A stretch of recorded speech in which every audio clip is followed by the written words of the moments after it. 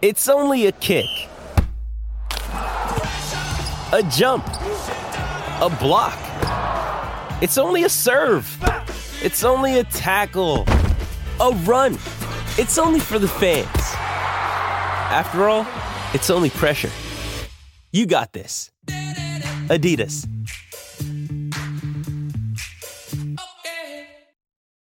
When you need mealtime inspiration, it's worth shopping Kroger, where you'll find over 30,000 mouth-watering choices that excite your inner foodie. And no matter what tasty choice you make, you'll enjoy our everyday low prices, plus extra ways to save, like digital coupons worth over $600 each week. You can also save up to $1 off per gallon at the pump with fuel points. More savings and more inspiring flavors make shopping Kroger worth it every time. Kroger, fresh for everyone. Fuel restrictions apply.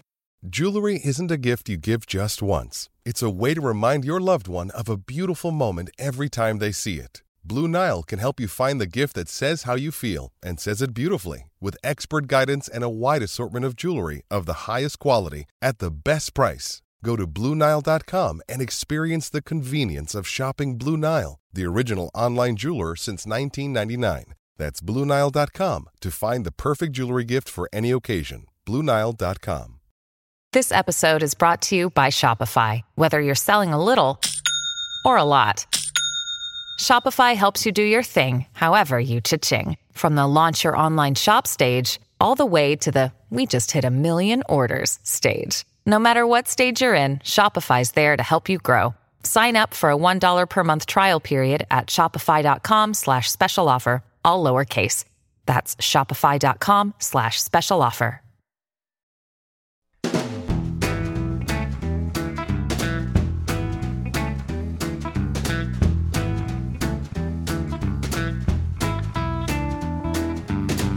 Welcome to a new episode of Land Grant in Conversation. My name is Matt Tamanini.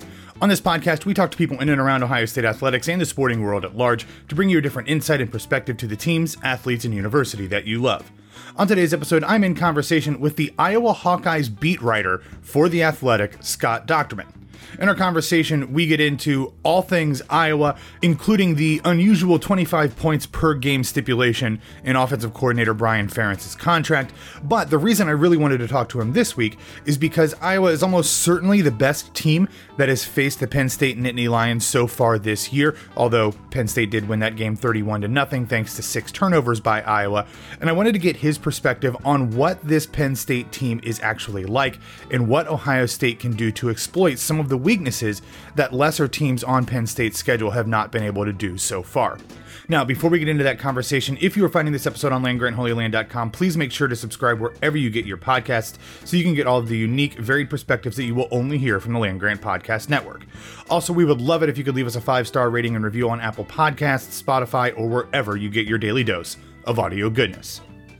So, without further ado, here's my conversation with The Athletic's Scott Dochterman.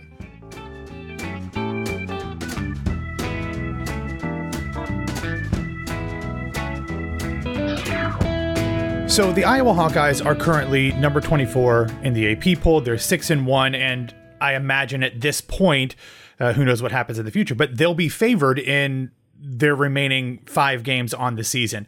But from somebody who is as close to the program as you are, what is the vibe out there in Iowa for this team? Are they excited about a potential Big Ten West championship, or has all of the conversation about points and all of those things with Brian Ferentz kind of been a downer on what would otherwise be a fairly positive season for the Hawkeyes? Yeah, it is kind of mixed, honestly. I think you have your true supporters who will root for the team, win or lose, and they're still decidedly behind this team. But then I think not quite the critical mass, but I think probably at least half of the fans are very skeptical.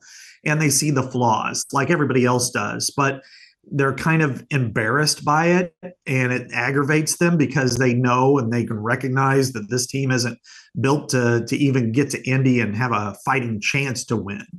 And so that's kind of a tough spot for this fan base, because Iowa's always thrived as being a very competitive team in the Big Ten that's capable of winning against the teams that are considered the blue bloods from time to time, but they have to have a puncher's chance to do so. And I think the majority of the fans here are probably just, they look at this defense and think, yeah, this defense is built to compete. The special team certainly is built to compete, but offensively, they're just so inept and bad, depleted because of injuries, that you just don't think that there's a chance for them to go to Indianapolis against the top three teams and be able to slug it out and pull out some sort of miraculous win. They're just really, that's probably the difficulty that these fans have right now.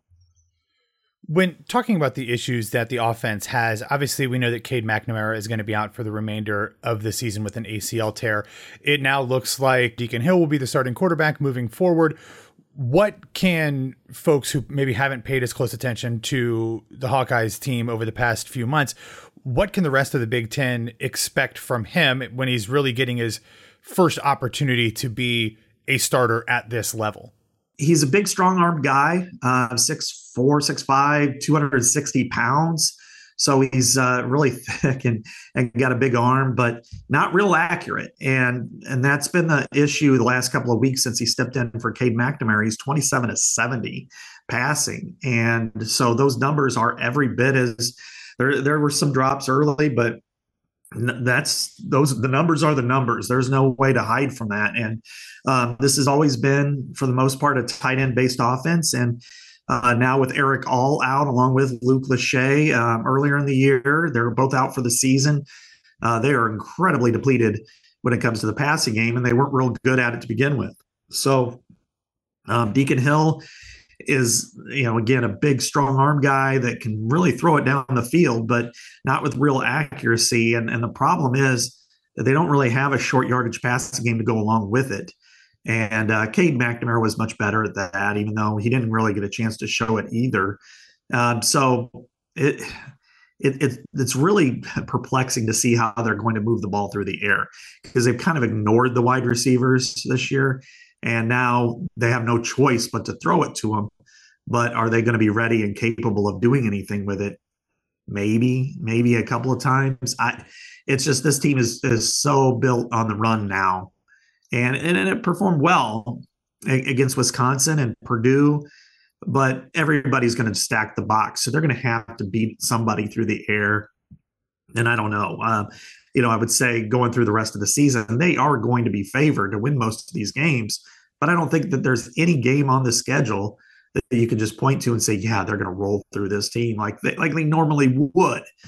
So that's what, with Deacon Hill, he's just, right now, their whole goal with him is just don't make any mistakes. And that's not really a way to win. But I think in the West Division, the way it's currently constructed, and by far the worst of the West divisions we've ever seen, it may be just enough to get to Indianapolis. With all of the conversation about how bad the offense is, I do think it has kind of overshadowed, at least from an outsider's perspective, who's not as close to it as you are, has kind of overshadowed how good the defense is. I'm not sure that it is as good as some of the Iowa defenses we've seen perhaps in the recent past, but it is still a really solid unit. Is that enough to not only propel them through the rest of this West schedule, but as you said, if they do go up against one of those blue buds from the East, is there any opportunity that the defense itself, with its ability to create turnovers and even score off of those turnovers, to have a puncher's chance in Indianapolis in the first week of December? The only blueprint that I've seen that Iowa can follow and give itself an opportunity when it gets there is probably the one upset that it had against Michigan in 2016, when Michigan was 9-0, ranked second in the country, had an elite defense its own right. And Iowa, is kind of like that, like the 35-year-old construction worker, graybeard, that's been through the wars, they're calloused up, and then they just start fighting. And if they could bring one of those Eastern threesome down to its level and just frustrate them offensively, maybe force a couple of turnovers, get into a position where it's punt ball in Indianapolis, and in the fourth quarter it's a close game, and the Eastern champ, whichever one of the three it's going to be, is going, how are we in this game? We should be blowing this team out. They can't do anything offensively. And that's where Iowa can compete and win against an elite team. And so the possibility is there, but it's less so than what it's been in the last few years.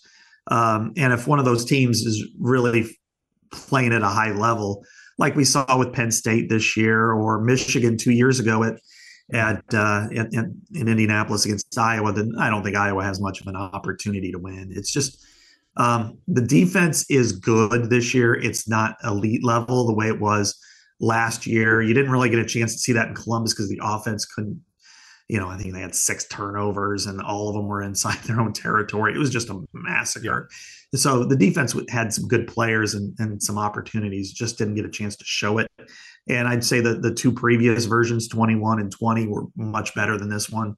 But they do have some really good players. They play well up front. They've got some good linebackers. There's no Jack Campbell, but there never will be again.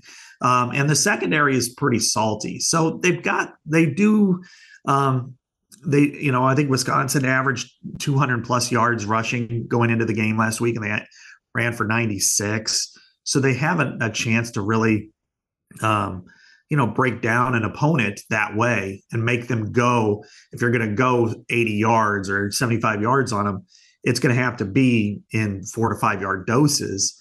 That's kind of how they're built. So I think they're capable of frustrating teams, but they don't have the sack power that they had the last few years or a game-changing linebacker like they did with Campbell. Hey, it's Kaylee Cuoco for Priceline. Ready to go to your happy place for a happy price? Well, why didn't you say so? Just download the Priceline app right now and save up to 60% on hotels. So whether it's Cousin Kevin's Kazoo Concert in Kansas City, go Kevin, or Becky's Bachelorette Bash in Bermuda, you never have to miss a trip ever again. So download the Priceline app today. Your savings are waiting. Go to your happy place for a happy price. Go to your happy price, Priceline. This episode is supported by FX's Clipped, the scandalous story of the 2014 Clippers owner's racist remarks captured on tape and heard around the world. The series charts the tape's impact on a dysfunctional basketball organization striving to win against their reputation as the most cursed team in the league. Starring Lawrence Fishburne, Jackie Weaver, Cleopatra Coleman, and Ed O'Neill. FX's Clipped, streaming June 4th, only on Hulu.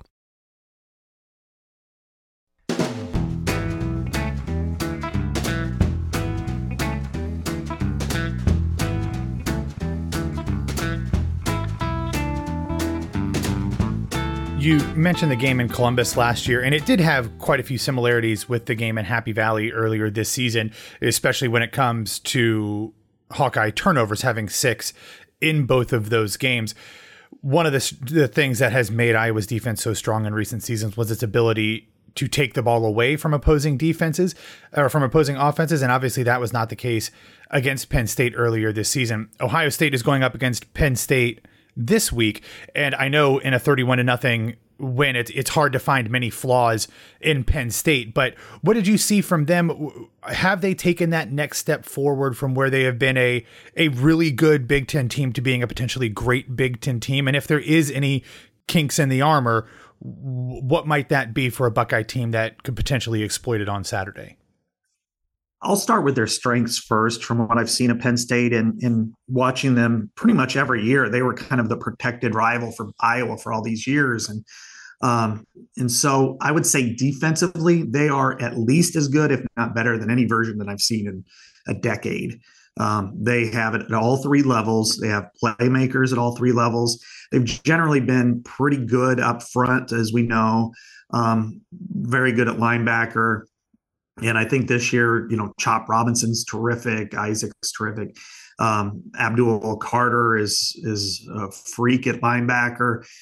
Their front 7 is very much as good or better than any of them that they've had. But I think what separates this team, this specific team, from what I've seen in the past is they've always had decent secondaries, but this one is truly elite. And I really like the way that they're built. And I think Kalen King, he doesn't have an interception because everybody's smart enough not to throw it in his direction, but he's going to get tested this weekend.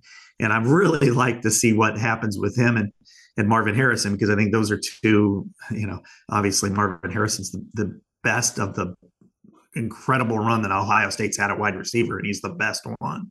And I'd like to see him against Kalen King because he's going to be maybe one of the top 2 or 3 corners coming out in the draft. I think that that's going to be the matchup that can determine how that game goes. Offensively, though, their O-line, I think, is better than what it's been in the past. I don't think their skill position players are better, though. I like Drew Aller a lot, though. I think he's got a chance to be a separation type of quarterback for them that's better than what they've had. And he certainly played that way against Iowa, made all the throws everywhere on the field and against a really good defense. And that was something that, Iowa tries to avoid. I mean, they want you to try to compete for every blade of grass, but he's able to make all those throws. And that was really something I wasn't expecting to see. I would say at wide receiver and running back, they are not as elite as they've been. When I was going into this matchup, I'm like, well, Singleton's, pretty good. They've got another good running back too. And but they're not like they were with Barkley and Sanders necessarily. And at wide receiver, there's no real Jahan Dotson there or KJ Hamler. And then even at tight end, I think Theo Johnson's a good tight end, but I'm not sure that he's Pat Freiermuth or Mike Gesicki either. So, but what they did, and, even though they weren't very explosive at all, but what they did was they were very methodical. They were patient. They were tough. They ran the ball with effectiveness. They had no problem going 75 yards on a couple of drives. They did it. And Aller made all the throws. So I think in some ways you look at them and go, well, they don't really have an explosive playmaker on an offense the way they used to, but I think that they're better because they've got a patient mindset. So going against Ohio State's defense, obviously there's going to be some issues. I like JT's matchup there, against Fashanu, and I think that's going to be a tremendous when they go head to head. If they do, I think that'll be one for we'll see a lot of cut ups for that in the spring. But other than that, I mean, it's going to be really interesting to see if Penn State can handle some adversity and if they're able to go methodically, 5 yards at a time and go down the field without, Drew Aller putting anything up, because this will be his first big start on the road. He's went to Champaign. He went to Evanston. Those environments don't even have a fraction, compare by a fraction to what he's going to face this coming weekend. With the remainder of Iowa's schedule turning back to the west, being against Minnesota, Northwestern, and then Rutgers in the east, Illinois and Nebraska, is this just a talking point outside of the Iowa bubble, or are people inside and around the program thinking about the 25 point per game tracking and all of that stuff, knowing what the average points are the rest of the way? I'm not necessarily talking about people literally inside the program, but is this a talking point for fans and media members that are really following the program on a daily basis?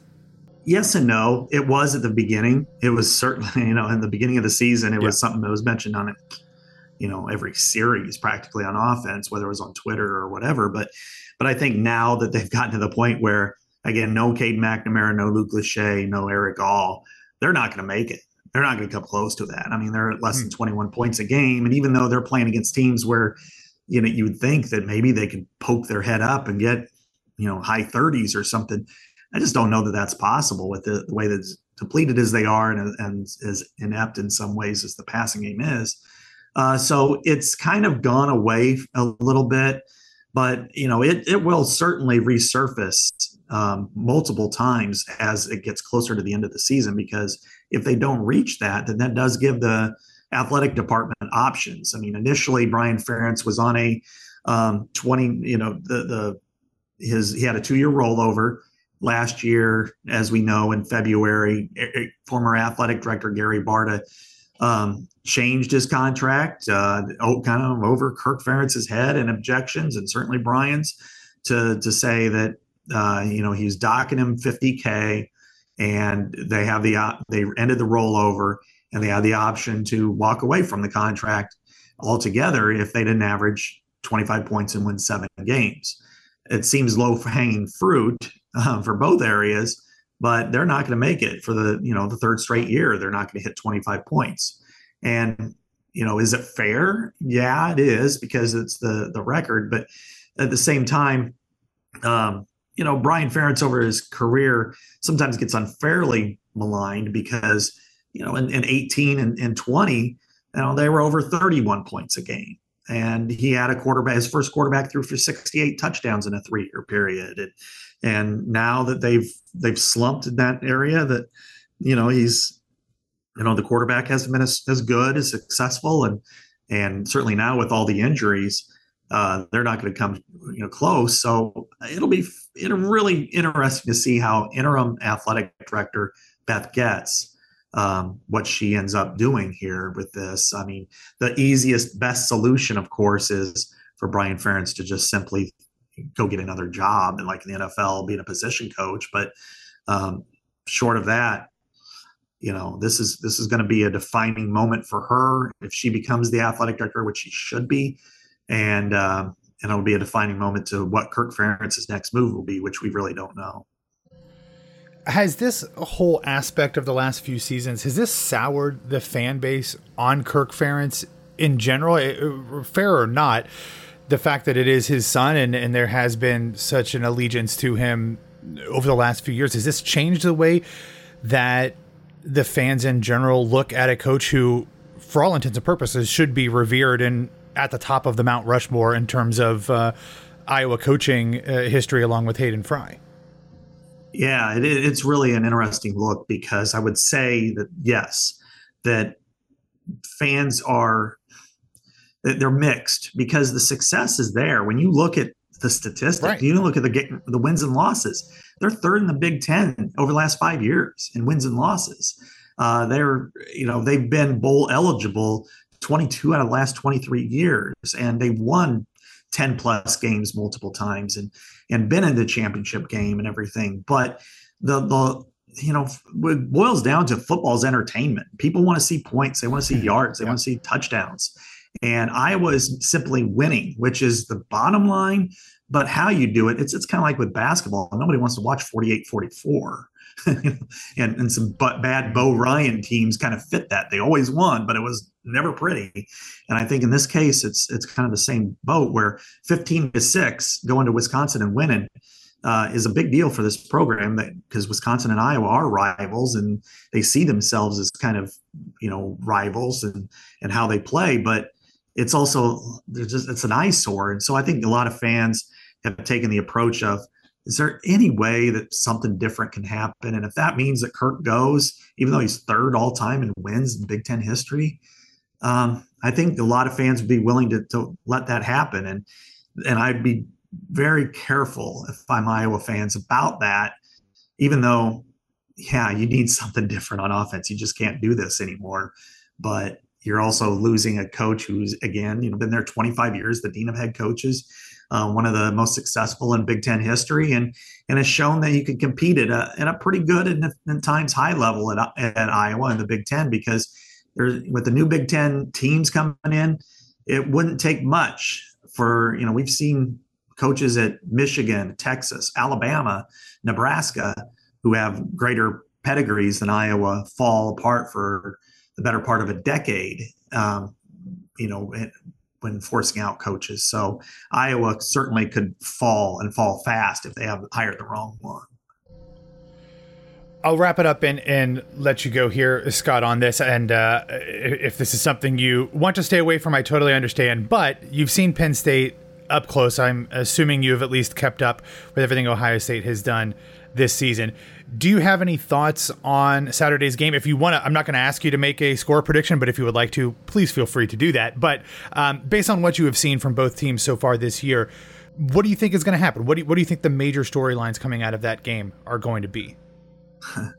Yeah, this is dangerous territory, because I think I can see so many scenarios. I'm sure just like you look at this game and you can analyze it. It's like an NCAA tournament 5-12. I can argue both sides of it pretty good. But I think really, to me, the key of this game is going to be Aller's composure. I think the opportunities will be there for a Penn State win on the road. But again, there's nothing like playing what we call the Death Star in Ohio Stadium. I mean, horseshoe.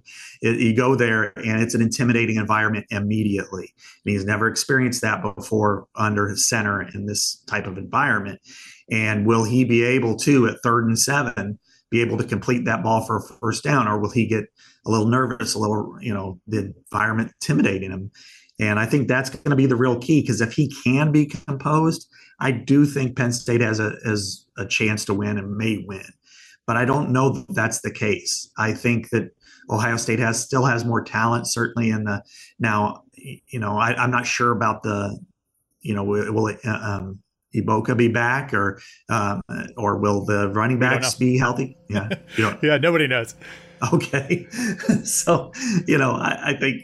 Marvin Harrison is the best. He's the best receiver in the game. He's the best receiver I've ever seen, maybe since Calvin Johnson, at that level.